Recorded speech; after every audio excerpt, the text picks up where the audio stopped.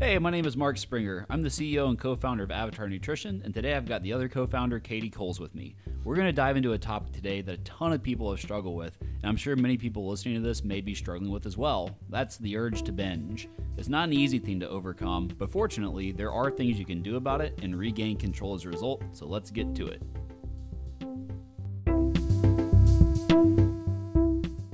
All right, so I've got Katie Coles here with me. Katie, could you speak a little bit about your background and what you do here at Avatar? Yeah, so I have my undergraduate degree in biology and I have a master's in nutrition. I'm also a registered dietitian and I'm your co-founder. Yes. Yeah, so, mostly I do a lot of work with building the algorithm behind Avatar Nutrition and kind of the adjustments that tell you how much to eat. There's a lot of factors that go into that, and we try to stay up with the science on it. So I would say that's my primary role. I also do a lot of work with content. So you might have seen me in videos. I've written articles in the past. Right now, I'm kind of wearing a lot of hats. I'm doing a lot of copywriting type stuff, building our web pages. So just, that's how it is when you're in a small company, you do a lot of stuff. Yeah, definitely. So since we're talking about binging today, I know this is something that you've had personal experience with in the past. When was the first time that you actually remember having a binge episode? So the first time I binged that I can recall, I was about 7 years old. And what it was is I had these favorite foods, and when I started eating them, I just couldn't stop. Like, it was almost like an addiction. And I remember, and this is probably gross to a lot of people, but it was tomato soup. We had like the family size can, and I could not stop eating it. And so I ate it until I threw up.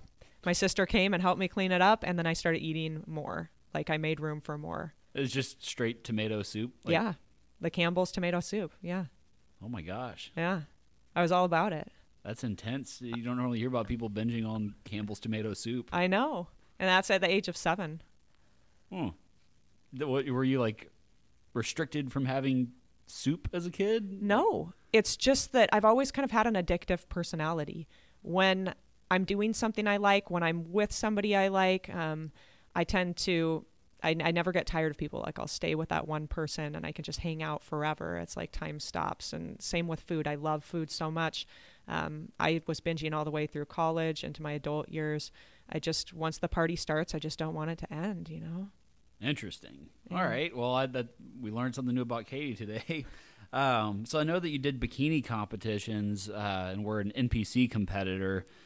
I know that when it comes to different types of physique competitions, a lot of times you'll see different types of eating disorders pop up. But how prevalent would you say that binge eating or other eating disorders were amongst your friends who were doing bikini competitions, and how did that affect you as well?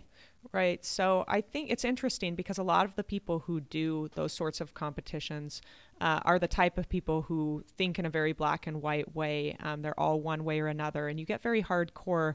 And a lot of people who started on that journey back in the day, 2006, 2007, with these fitness competitions, did so to hide a eating disorder. I had a friend who had been in some of the eating disorder clinics several times to try to recover, and it made her feel normal. It was a community that you could get involved in that made you feel normal for your eating disorders and that reinforced them and actually congratulated you on having them. You got all this attention and validation for basically starving yourself, and people would say, oh, that's so hardcore, she has so much discipline. So you could hide behind that and have that eating disorder, and for once people are saying this is a good thing. This is a good thing. This is a normal thing. They're not saying this is a disorder. So you surround yourself with those people, they reinforce it, and you just go deeper and deeper into that dysfunction. So what do you think about people who might set themselves a resolution to where, I'm going to get in shape this year? And this is not somebody who has a disordered eating background or even somebody who's a fitness enthusiast necessarily. Let's say that a person says, I want to do a bikini show or I want to do a men's physique competition as a goal. And then they start working out, they start going to the gym, they start training for it, and they start talking to the people who've been through it, who may be the people that you're mentioning here. Have you seen just people come from the regular world and the general population and start to fall down a very destructive path when it comes to disordered eating? I think a lot of it has to do with how you are inside and your mental stability. as well. So depending on what reason you're going into those shows, if you're going in looking for validation and somebody to say that you're worthwhile, and all of a sudden you lose all this weight and people are like, you look so great, and you're doing it in a way that, back then we didn't have flexible dieting. There was no moderation. We would just go cutting out all the sorts of foods, starving yourself. You get that validation and that becomes an addiction. And if there's a hole inside you and there's a void you're looking to fill, you don't love yourself, you don't feel loved, and then all of a sudden you get all this power and you suddenly start feeling good about yourself, I think that those people can fall into that hole very easily. But, I've also seen others who came in, it was just a bucket list item, something they wanted to do once. They wanted to walk across the stage and just feel proud of themselves for losing 50 or 60 pounds and getting to a normal weight. These generally, for the most part, they weren't the type of people who won the shows. But, I did see some people who didn't slip into that. But I think if you're looking for validation and you're one of the top competitors and you're really serious about it, and back in the day, that required being able to win those shows because we didn't have the right techniques. We didn't use the right techniques like they do now with flexible dieting and counting and moderation. I would say it was extremely prevalent. I didn't know very many people who didn't have that problem or a personality that swept them away and just, they would fall into this disordered pattern. So going back to you, having experienced these different disordered patterns of eating, what was the turning point for you personally when you stopped being dominated by this urge to binge?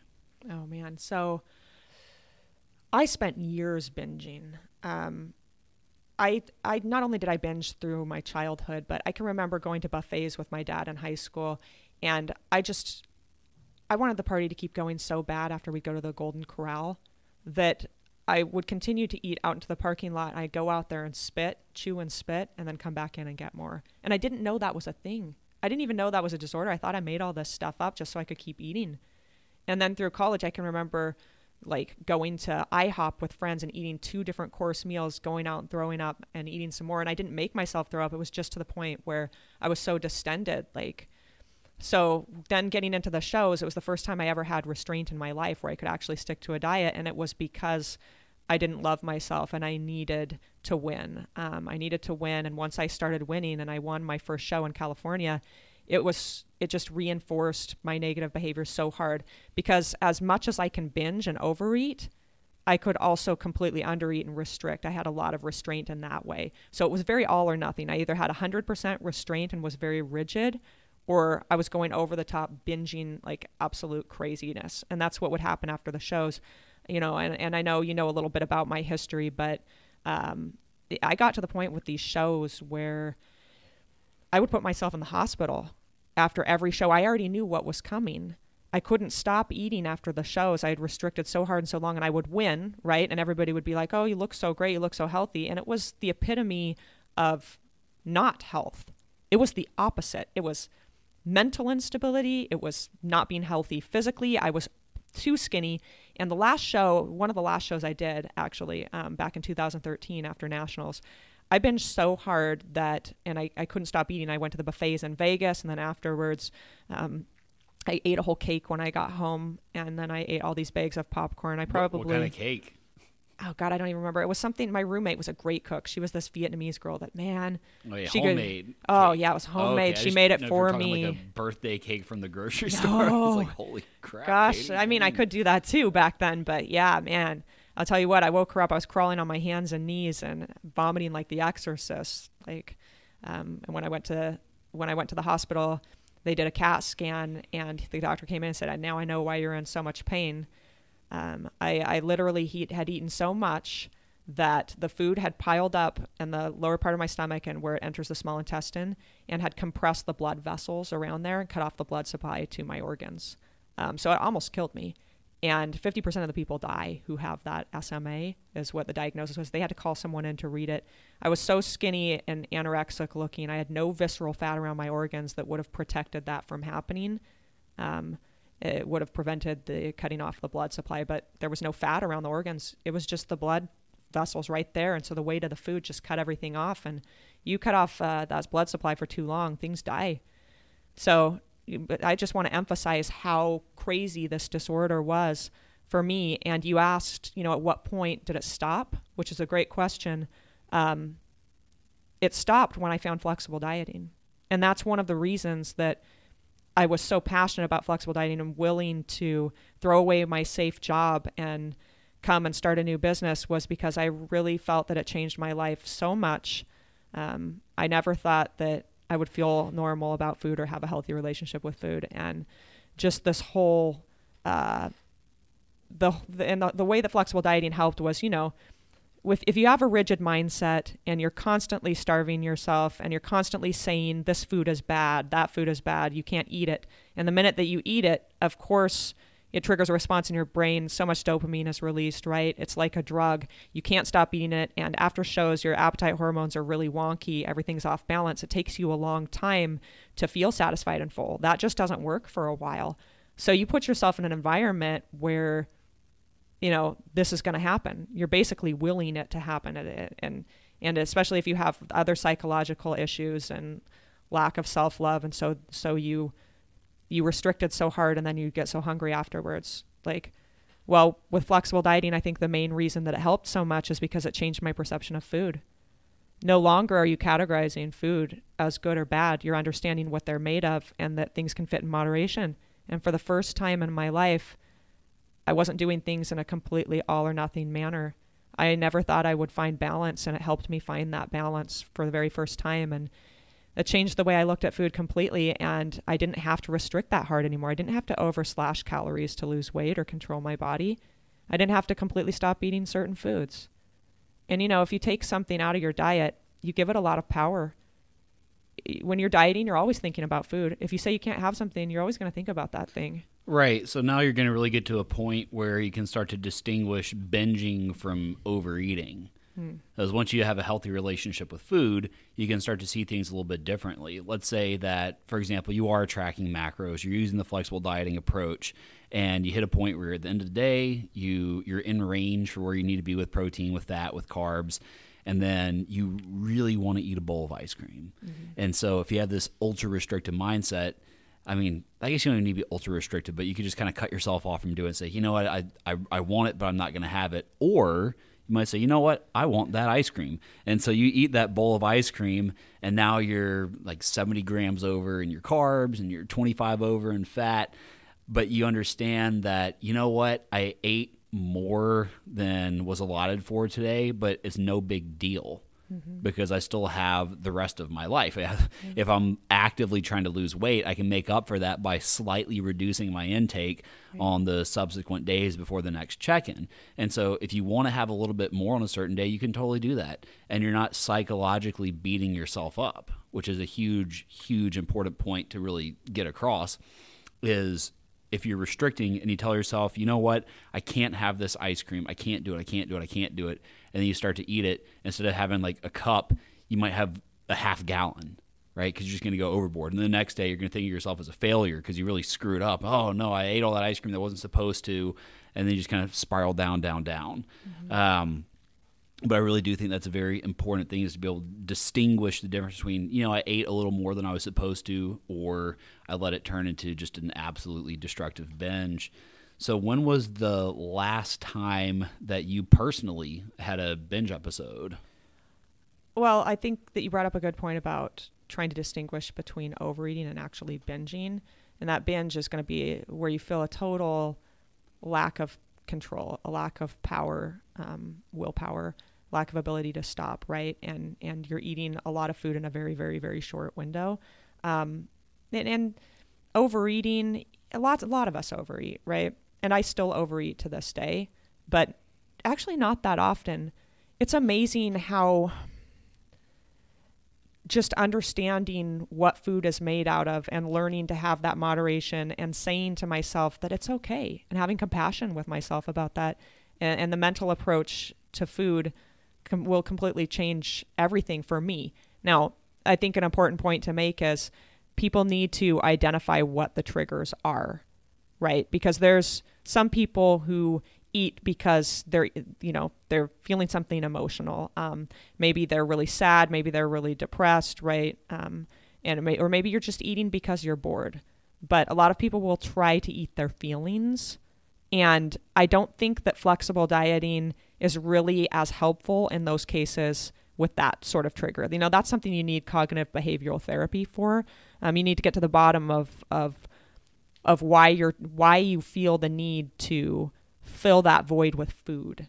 Okay, so I think we have to draw a line there. But for me, flexible dieting was so powerful because it turns out that my trigger was the way I was approaching food and the all or nothing mentality, the good, bad mentality, just categorizing the food, and in combination with that, over dieting for so long. And I know that's something we're gonna get into here a little bit, but over dieting is a huge trigger for binging. So for me, flexible dieting really did solve the problem, and I don't think I've ever had an actual binge eating episode since 2013. Yeah, so there was really a physiological trigger for you because you were over dieting, and being able to shift your mindset to not over diet like you were. Would you say that that's the leading contributing factor to be able to get past binges personally? You know what?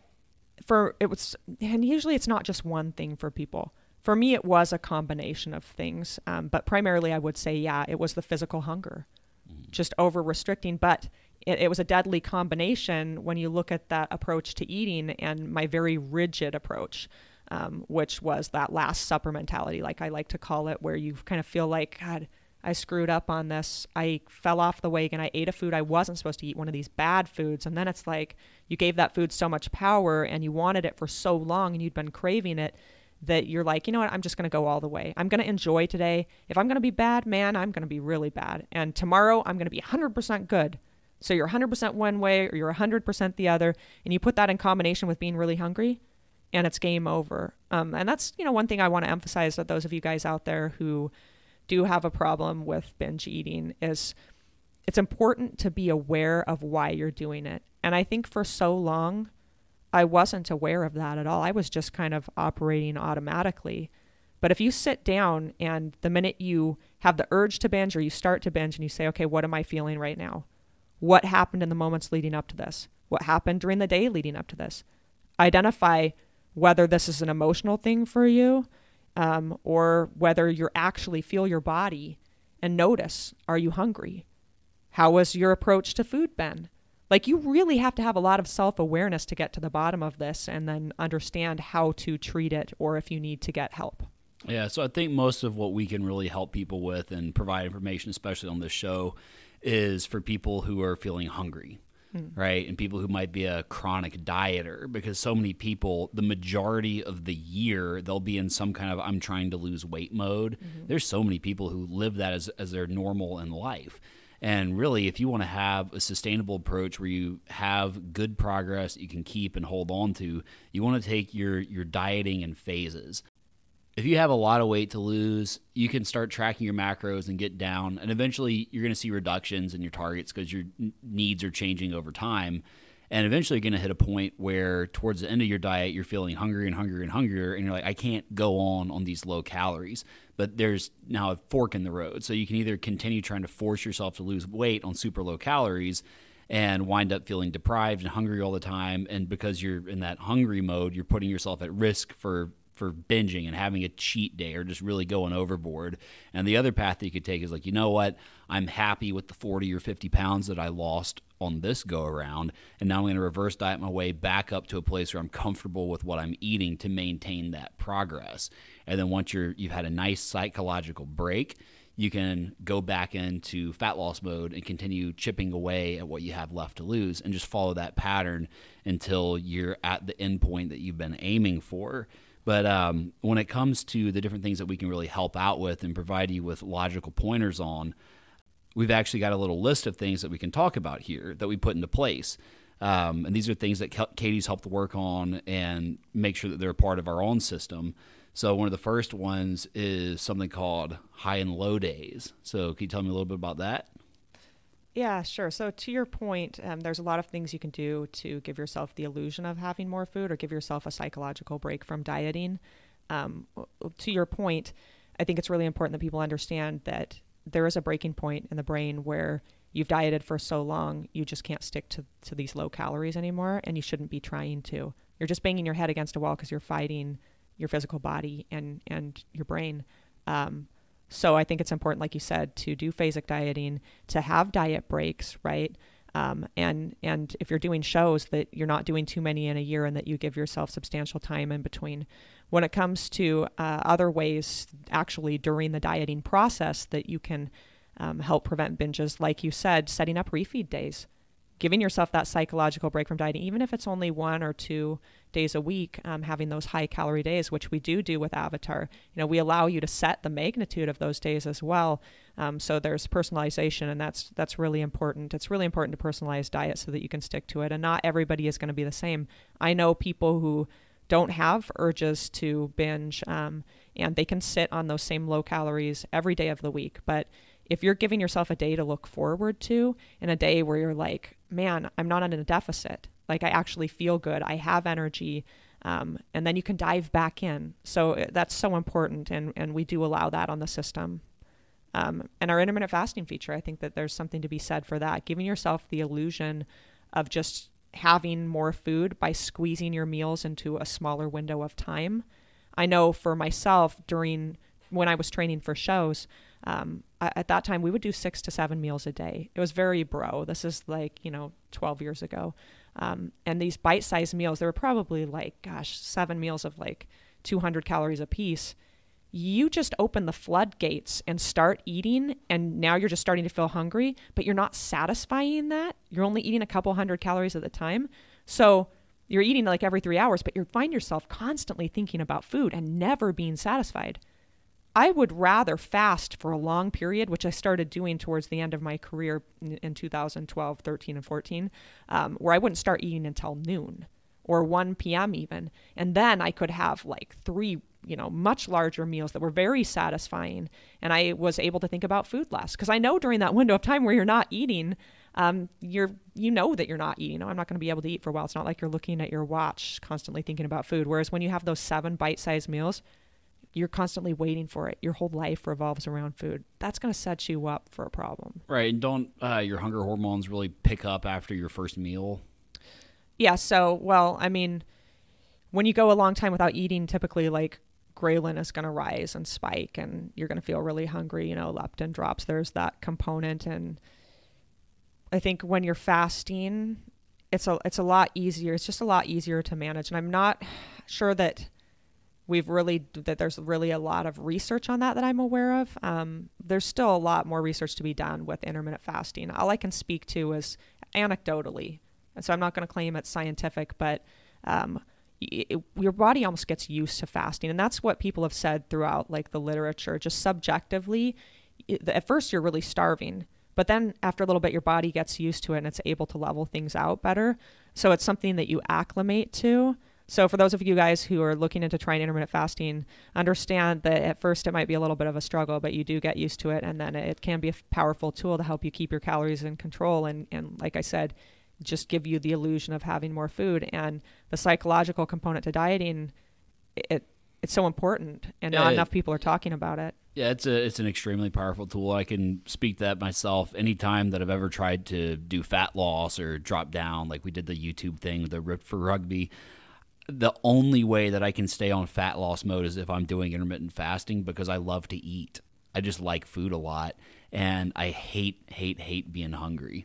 So if I can do something that helps me feel like I'm not quite in diet mode, I'm going to jump all over it. And so that's what I would do personally, is have just a whole bunch of black coffee in the morning, and I would just keep drinking coffee until it was time to eat. I'd usually start eating around noon to 1, and I would stop eating around 7:30. Yeah. That was my eating window. And if I was only having 2,900 calories. To me, that's not eating enough. Yeah, but and one more thing, I think that you brought up something kind of cool, like the coffee.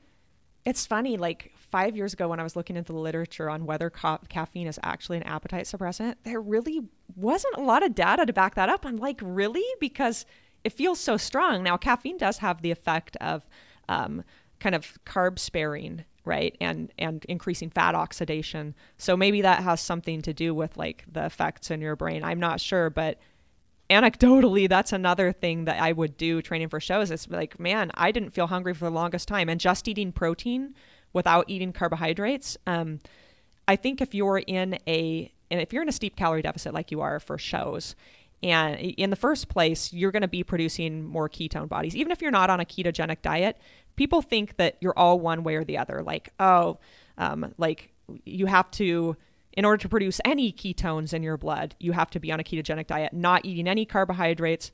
That's not true. If you are eating fewer calories, that level is going to go up a little bit. Now, are you in ketosis? Is that the sole fuel that your body is using? No, but they are at higher levels in your blood.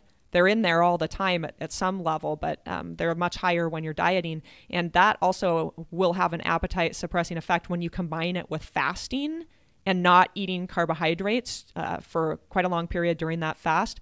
And that could also be increasing this, appetite suppressing effect. You combine that with caffeine. There's ways to be strategic, but one of the things I'm really excited about is that new feature with Avatar, the intermittent fasting feature, which we released. And what it does is it allows you guys, if you decide you want to intermittent fast, it shows up on your tracker, right? So you choose that as an option. I want to intermittent fast. And then that little window of time shows up on your tracker. You can adjust the window of time. You can make it a little bit longer, a little bit shorter. I think it's anywhere, but you can make it as long as 12 hours, your eating window, or as short as 4. Right? So it's a little bit of personalization, and it sits right there on your tracker. And if you're adding food to the log outside of the eating window, it's going to let you know. So it's just kind of holds you accountable. Or we're going to make the message a little less angry sounding, because right now it's like, you're adding food outside of your eating window, ! It's like, hey, just so you know, you're out of your eating window. I don't think it's angry. It looks a little harsh right now. Though? We can work people on that. love the accountability too, I think. It's like, you can't be... This is like goons waiting outside in the parking lot with crowbars accountability. But yeah, so just I think another thing that we really need to talk about too is just that long-term shift in mindset. So a lot of people are this forever dieting mindset. And if you can start thinking about, I really want to start thinking about increasing my strength, increasing my performance, maybe building some muscle, and just taking the nice, long, slow approach to that. So doing something like an extended conservative reverse diet over the course of the better part of a year, where you really focus on getting your lifts up, and at the same time, the amount of energy that you're taking in is steadily and slowly increasing. And so all the inefficiencies or all the efficiencies that are really cranked up by your body when you're in a low-calorie state start to go back to normal. Things like your NEAT, which is just an acronym for non-exercise activity thermogenesis, which is a very fancy way of saying like bouncing your knee and fidgeting and wiggling around. Just the things that you stop doing when you're dieting, those start to kind of turn back on. But if your performance is increasing, you're able to move around more, you have more energy, you're doing more activities. In general, it's going to take more energy for you to maintain your body and your current body mass. So if you take a long and extended approach to a reverse diet or a muscle building phase where you are training more, you're building more new lean body mass, it's going to take more energy just to sustain that. And so if you get to a point where it takes more energy to sustain you, you have more room to work with in terms of your total calories. So you get to eat more, and you actually need to eat more in order just to maintain where you're at. And that's a really good place to be, especially for people who have been chronic dieters. So instead of dieting most of the year, maybe you should work on increasing your performance and really trying to build up your strength and build up the effectiveness of your body to move through the world instead of always trying to reduce. What do you think about that? I think you're absolutely right. Something I was thinking about while you were talking, because I think you made that point really well, and I don't really need to touch on that anymore, is you had mentioned earlier that the number one thing we can help people with is the physical side, like telling people that they need to reverse and that they don't need to be in a deficit all the time, and helping people get out of that deficit using our system. But I think that something that we do so powerfully is we help people understand what it means, what moderation means, right? Mm-hmm. So many people have never experienced that, especially people who are athletes or fitness competitors or that sort of thing. They're very hardcore. They know how to work really hard, and when they do something, they go all the way. So these folks tend to be very competitive, and they're one way or the other. We actually teach people what moderation looks like and how to implement that in your life. And I think we really need to talk about the flexibility of the system, because we are training you not just to look at food in a different way where it's no longer bad or good. We're training you not to feel guilty if you overeat, because our system has all these special features like moving targets where you can overeat one day and you can still see progress, because if you track that in your log, we'll actually automatically change your targets for the next day and tell you to eat less so that you're kind of making up for that in a way. So there's always tomorrow to fix things. So you don't have this all or nothing mentality like, I screwed up on this day and completely went over. So you know what? The rest of my week is shot and I'm just going to overeat or do whatever, right? So we actually account for that. Right. Yeah, because everybody's going to screw up. And what you have to understand is that if you are, and throwing finger quotes up, screwing up, you're really not messing up, because it's just part of the journey. Sometimes you eat more than you had planned for the day, but no big deal, because you can make up for that in the long run. I mean, it's just like when you're in school. Let's say that you're in English class and you flunk a quiz. Oh no, I flunked a quiz. Does that mean that it's the end of your academic career? No. I mean, you can study, you can do your homework, you can do other things to help boost your grade back up, because there's not a ton of people who went through school and made nothing but A's all the time forever on everything, but most people ended up passing. And so that's kind of how your diet is, right? It's not, it's a pass-fail course. Yeah, It really funny. is. It's funny how personalities, though, lead to these binge eating disorder type things, because I did get all A's, all the way through grad school, perfect 4-point, graduated valedictorian. That's how much I'm all one way or the other. And when it comes to binge eating disorder, here my point is that rigid strategies are associated with these eating disorder symptoms and being heavier in general, because of that whole Last Supper mentality where you feel like you screwed up and so you might as well go all the way, because you're really so harsh with yourself. You're not compassionate with yourself. You're like, I am bad. I might as well just, you know what? I'm throwing in the towel. I'm just going to keep being bad. I think that we have to change our approach to eating. And that's, like I said, that's something that we do so powerfully in terms of showing you guys weekly averages and showing you how you can go a little higher on some days and lower on others and make up for it. How you can substitute out fat and carbs. If you happen to go way over on one day, it's still okay. We're holding your hand and we're telling you that it's okay, but you have to be aware of that as well, which is why I'm talking about it. Yes, we have all these features that help you do that, but it's going to be so important that you're thinking about that. You're becoming aware of how you're feeling, aware of this thing within you that either is one way or completely the other. And I think it's really important to work on that and have more compassion with yourself. Yeah, it's all about be the tortoise, not the hare. Right? Because if you're looking for a shortcut and you're trying to starve yourself to weight loss, you're probably going to be setting yourself up for a binge type problem, because you're going to be making yourself extremely hungry. And if you're extremely hungry and extremely restrictive, odds are you're going to be more susceptible to binging. And if you're binging, you're probably going to put weight back on.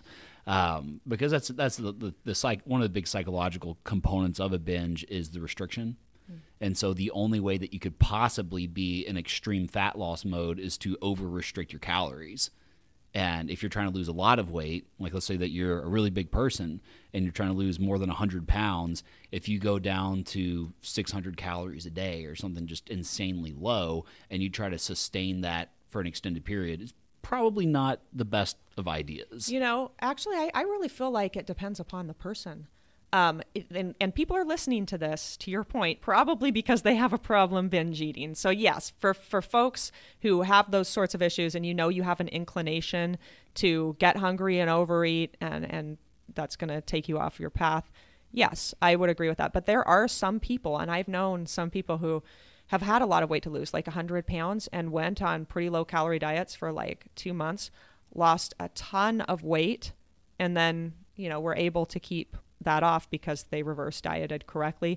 And those people had no problem with it. And in people who are morbidly obese, I actually, and can handle it, and they don't let those mental triggers get to them. I think that that's a perfectly fine way to lose weight for people who have that much weight to lose. It can act as a motivator. Seeing weight come off that quickly can make you feel like, man, I'm seeing results. I really want to stick to this, and it can actually increase your adherence.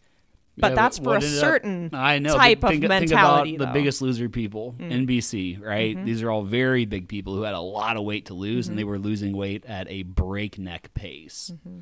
And what happened to almost all of them? They didn't afterwards because it's a competition, Oh, right? they gained it all back. Right, but because it's a competition, and I bet these type of people are the type of people who want to compete, they may have had more psychological factors that would lead to binging after they're done. They also overworked them a lot. So what I'm referring to with morbidly obese people, it's not like they went crazy with exercise as well. It wasn't a competition where you have a lot of money to win, a lot of fame at stake. So of course, like those people who were on The Biggest Loser, they're going to go hard when they go. There's a lot at stake. And then afterwards, if you're not taught the correct strategies to increase your calories back to a level where you're eating a reasonable amount, you're going to be in a lot of trouble. And compounding that, though, is the insane amount of activity that they did. There is no way you're going to be able to sustain that level of activity when you go back to the real world. You have someone barking at you. You're on a TV show. So, there's going to be extra pressure to stick to things. You don't have that when you come off. So I think it's a very artificial environment, and it's very hard to try to say that extrapolate those results and apply that to the general population. Well, so back in the day in Tampa, when I was doing that thing at UFIT, right, I would talk to literally every new member who came into that gym, and almost every single one of them had the same story. It got to the point where I could tell people their own story when they walked through the door, and people thought I was a psychic. I'm like, no, I'm just observant. And the story was typically that people would, at some point in their life, try to lose weight. They would seriously restrict their calories. They would cut back. They would do some kind of a cleanse or detox or something like that. But it always came down to seriously reducing their calories, and they would see success. They would lose a lot of weight, and then they would go back to what they thought was normal. And then when they go back to what they think is normal, there actually is a large gap in between what their energy expenditure and energy intake is, and they start gaining weight back. And once, I worked so hard, I tried so hard, and now I see weight coming back on. This is pointless. Why am I even trying? And then they just give they up. just fall off, and they gain all the weight back, and usually a little bit more. And then it kind of normalizes, but slightly higher than when they first started. And that is the case for so many people. Yep. And if that sounds familiar to you, this is part of why we made avatars, to help you out, because we've seen that pattern and know how to break it. And I'm sure it sounds familiar to people, or it sounds familiar because if it hasn't happened to you, I'm sure it's happened to somebody you know, because it is a extremely common thing that people go through. But it's generally this whole idea of crashing and rebounding. And so while there are some people who can effectively do that crash diet strategy, by no means are they the norm. No, I would agree with that. Yeah. I would just say that nothing's off limits. But, Right. Everybody's a little bit different. So there's going to be that Yeah, small everybody's portion different. that is fine with that. But you're right. The majority of people, it trains you to crash diet and then bounce back, crash diet, bounce back. You certainly don't want a yo-yo diet. So Yeah. Yeah, there's some people named Ray Williams who can squat over 1,000 pounds. yeah. But most people, when they put 1,000 pounds on their back, would get squished. But anyway, so we hope that you enjoyed this show. It's always fun having a conversation on. We'll be doing more of these. And this topic about binging was actually brought up in comments. And if you would like to have us talk about something that's specifically interesting to you, just make sure that you're checking us out on other social media platforms, or Instagram or Facebook or YouTube, and just say, hey, we listened to the podcast, thought it was great, or hey, we listened to the podcast, you guys need to do better. Just whatever your thoughts are, just definitely share, and we'd love to hear your feedback, and let us know what you'd like to hear us talk about in the future. Make sure that you are following this on whatever your favorite podcast platform is. And if you enjoy it and found it useful, definitely share it with your friends. So we will be talking to you soon, and have an awesome day.